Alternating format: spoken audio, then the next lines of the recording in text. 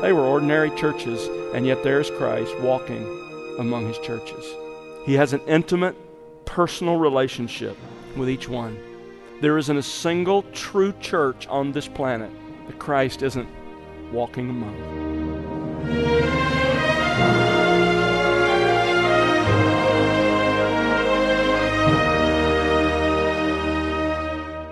Welcome to The Word Unleashed with Tom Pennington.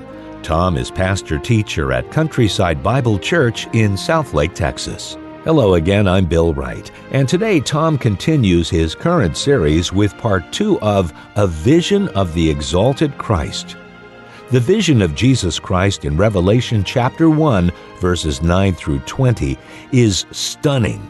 Blazing fire, hair as white as snow, feet like glowing bronze, and a voice like many rushing waters. But what does this powerful and awesome vision of Jesus mean for his church? Well, today Tom will look at what each element of this incredible vision communicates about the attributes and role of our risen and exalted King for his church, for each person, and for the world. Let's find out more now as we join our teacher on The Word Unleashed. By the way, the word book here is biblion. It refers not to a book like you and I have, those came along later, but rather to a scroll made from paper, and the paper was made from the papyrus reed that grows in Egypt. They would take that reed that grows on the banks of the Nile and other places, and they would cut it into very thin strips. And then they would lay them contrary to each other and put them under a weight. And as they dried, it would form a writing surface. That was the common writing surface of the day. And this is what he's told to write in. Write it down on a scroll made from the papyrus reed. The finished scroll, by the way, has been estimated by scholars. If you took the typical way that they wrote in the first century on scrolls, and you wrote this book in Greek on a scroll, the end result would have been around 15 feet long. Verse 11 says, "And send it to the 7 churches, to Ephesus and to Smyrna and to Pergamum and to Thyatira and to Sardis and to Philadelphia and to Laodicea." Once John wrote down everything that he saw, he was to send the finished scroll to the 7 churches that are named here. Now, as I noted a couple of weeks ago, these were the key cities in 7 postal districts. So think of them as sort of the hubs in this massive wheel. And from those postal centers, word spread out to the smaller cities around them. Each of these cities that's listed here were between 30 and 50 miles apart, so you can see how information was distributed. Now, the order of the cities listed here would have been the natural order of someone delivering this scroll. You remember our little map. If you start, let me see if I can indicate this for you. If you leave Patmos and you go to Miletus, the port here, head up to Ephesus, then you just keep going up to Smyrna, to Pergamum, then you turn to Thyatira, Sardis, Philadelphia, and down to Laodicea.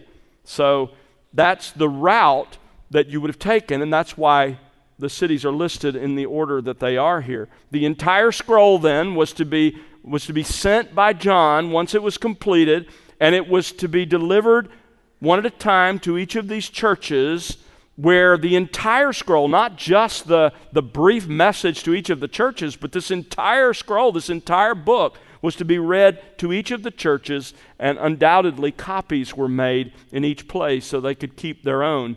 And then the messenger continued in that circular route to deliver it to the next church in the next city. So that's the setting of this vision.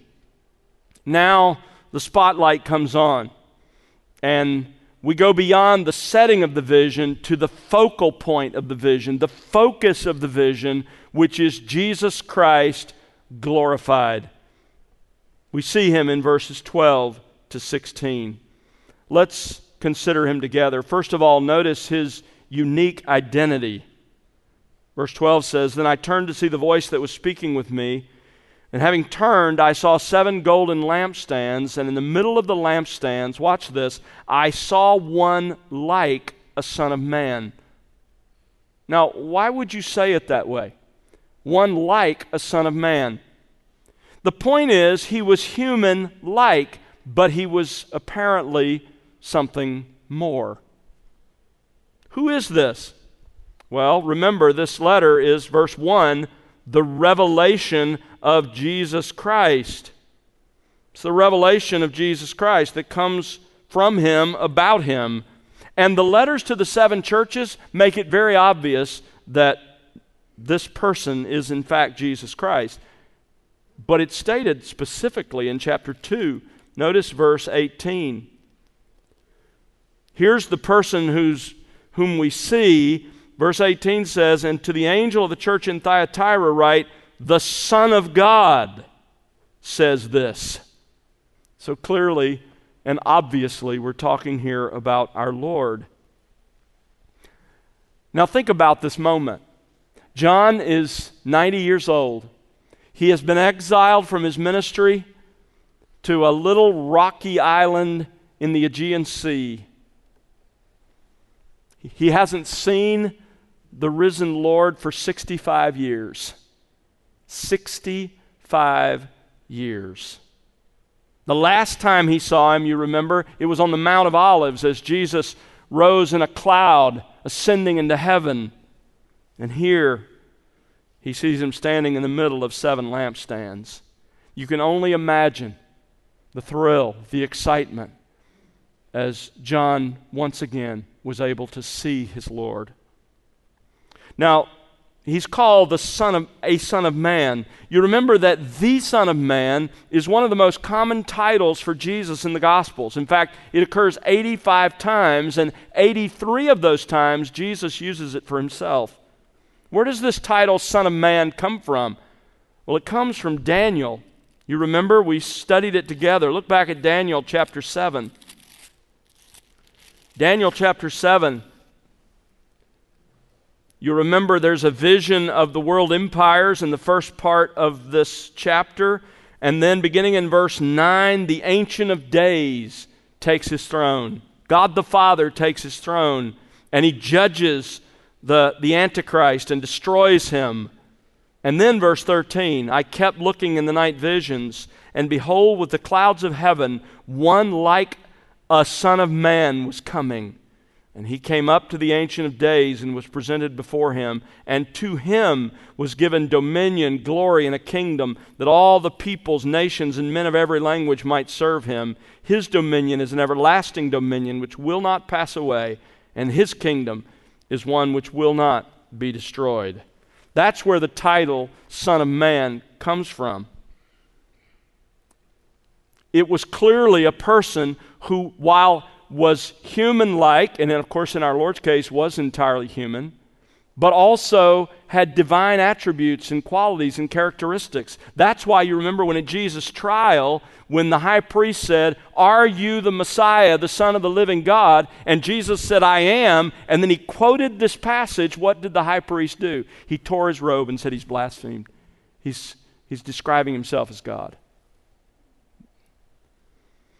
So clearly in this text, in Revelation 1 then, when it says, I saw a Son of Man, you have a unique person who is human-like and yet also divine. Just as in Daniel 7, here in Revelation 1, we see Jesus' uniqueness. He's one like a Son of Man, but as we will see as this chapter unfolds, he shares the attributes and the honor and the actions of God himself. He's the God-man. Secondly, as we look at this vision, we see his chief domain. Look again at verse 12. Then I turned to see the voice that was speaking with me, and having turned, I saw 7 golden lampstands. Now these lampstands were like those commonly found in homes, in typical homes in the first century. In a nice home, you needed light at night. And so you would take a small clay lamp. Typically they were pinched at the end with the wick coming out. Oil was in the lamp. You would light that, but you wouldn't want it on the floor. You needed it somewhere in the room, higher up, so that it could cast light across the room. And so you would set it on a lampstand so that light could be broadcast across the room.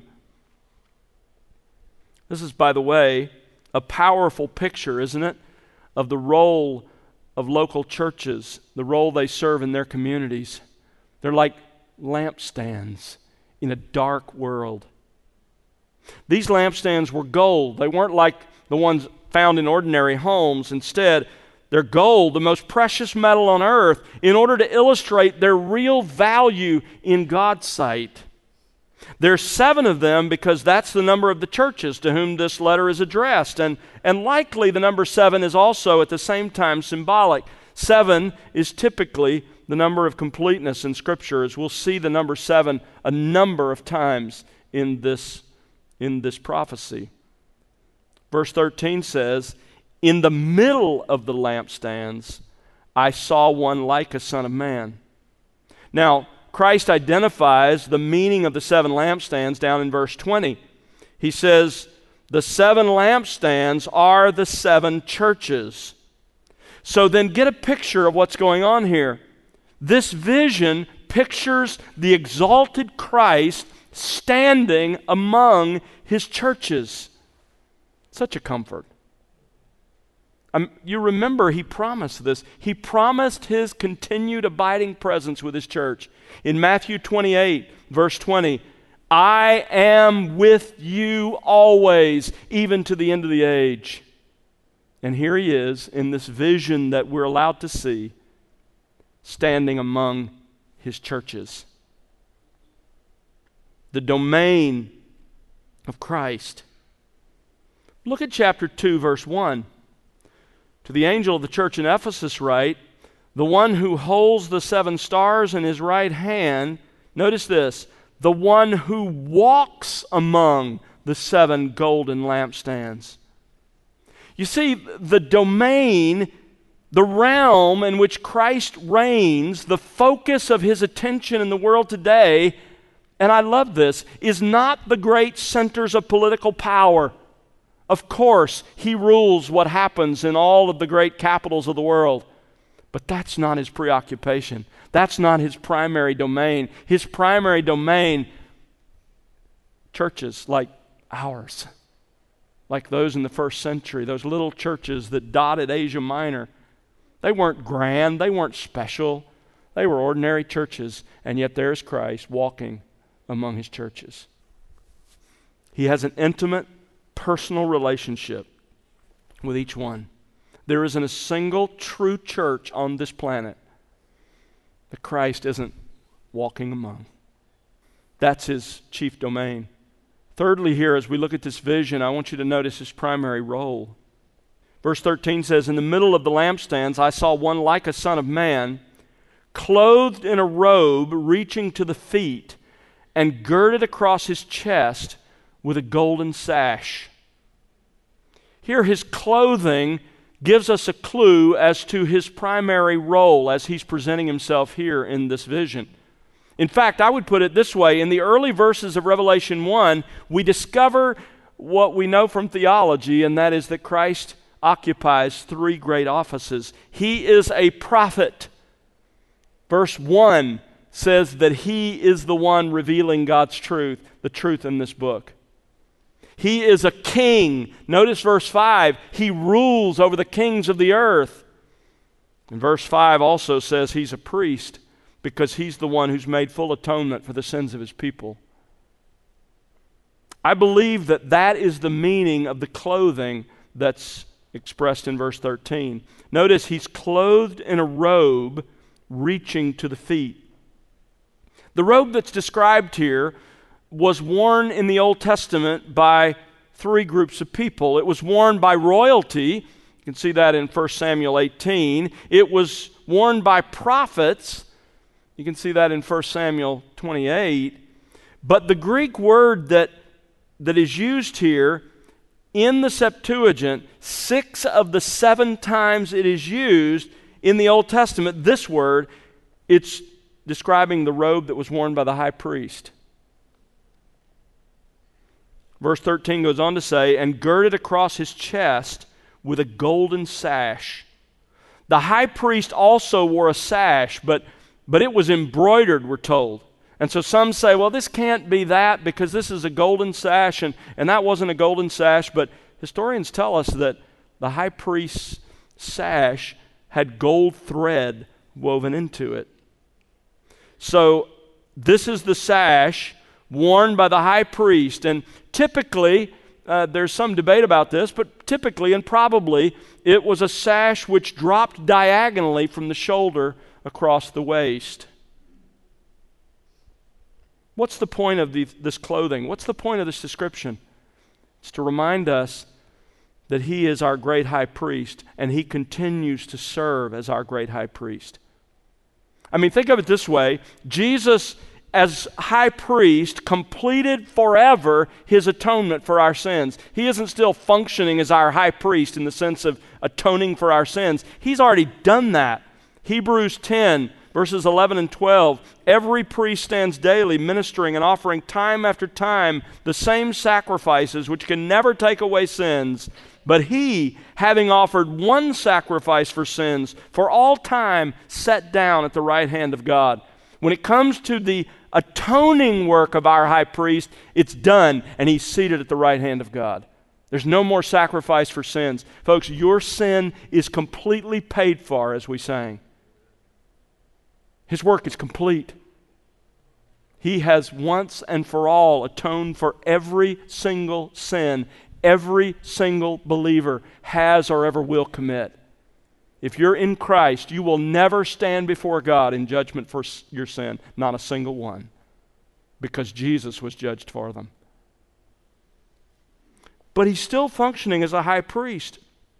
In what way?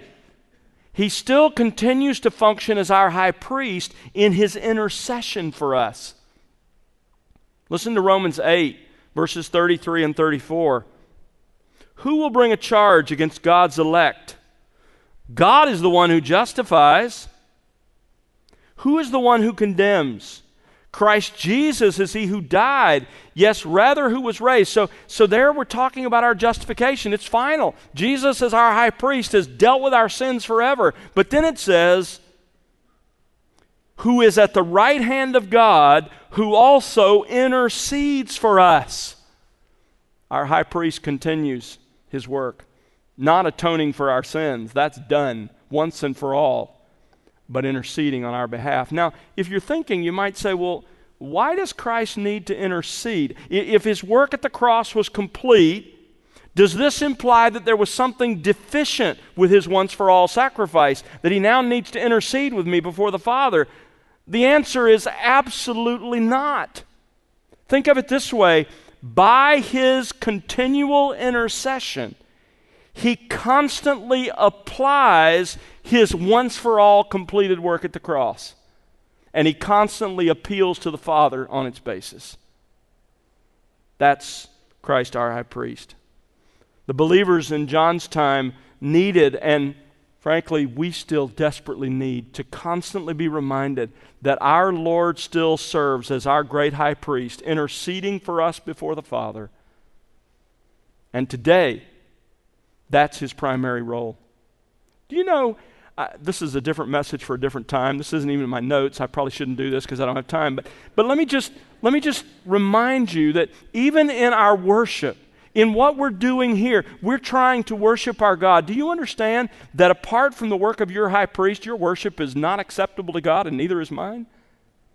But Jesus takes our incomplete, inadequate, sin-laden worship and he presents it to the Father. And he says, Father, look at my work, look at my sacrifice. Accept them as you accept me. This is our great high priest. That's his primary role. Well, the vision goes on to tell us about his present ministry, specifically his ministry to his church in verses 14 to 16. Now, the vision of Christ in this passage is not describing his relationship to the world. Let me say that again. Think with me. The vision of Christ in this passage is not describing his relationship to the world. This is not a description of how the world will see and experience Jesus during the tribulation in chapters 6 through 18. This vision that we've begun to study doesn't end, as I said to you, until the end of chapter 3. So this vision is part of his revelation to the 7 churches. In fact, remember that he's going to introduce each of these letters to the 7 churches, all of them except Laodicea, by referring back to this vision. So this vision of Christ is not about his future judgment of the world. Rather, it is about his present ministry to his church. This is how he relates to us. You know, it's interesting. There's no physical description of Jesus in the Bible. Have you ever wondered about that? I mean, I've wondered that. Wouldn't you love to have a physical description of Jesus? He looks nothing like the guy who plays the role in The Chosen. I just want to tell you that.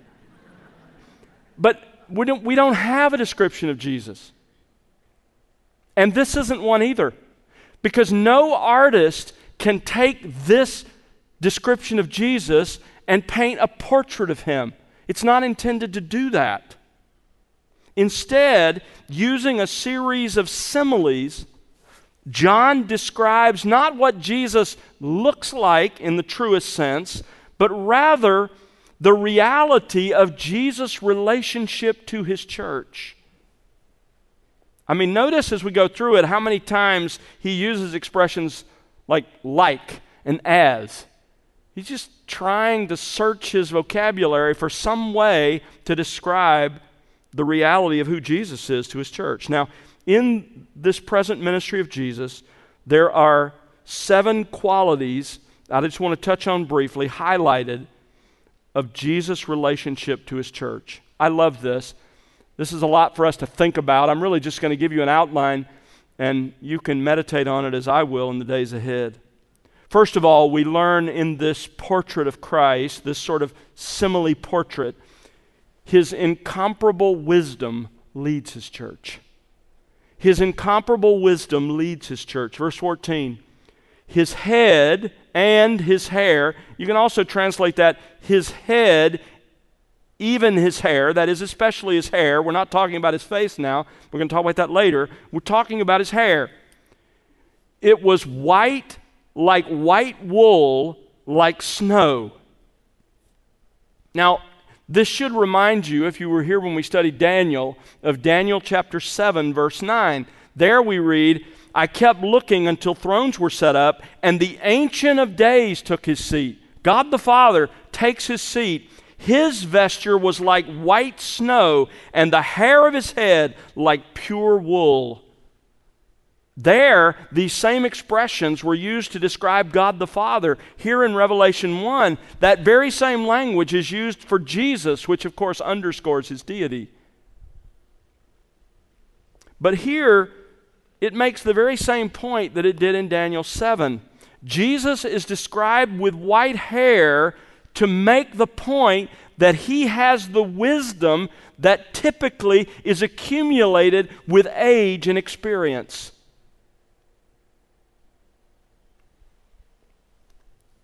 And in his great wisdom, his immeasurable, incomparable wisdom, he leads his church. You don't have to worry about the church of Jesus Christ. He said, I will build my church, and he leads it in incomparable wisdom. He has a plan. You might not understand his plan. You might look at the news feed that you have and think, what is going on in the world? But Jesus has perfect wisdom, and he is working out his plan.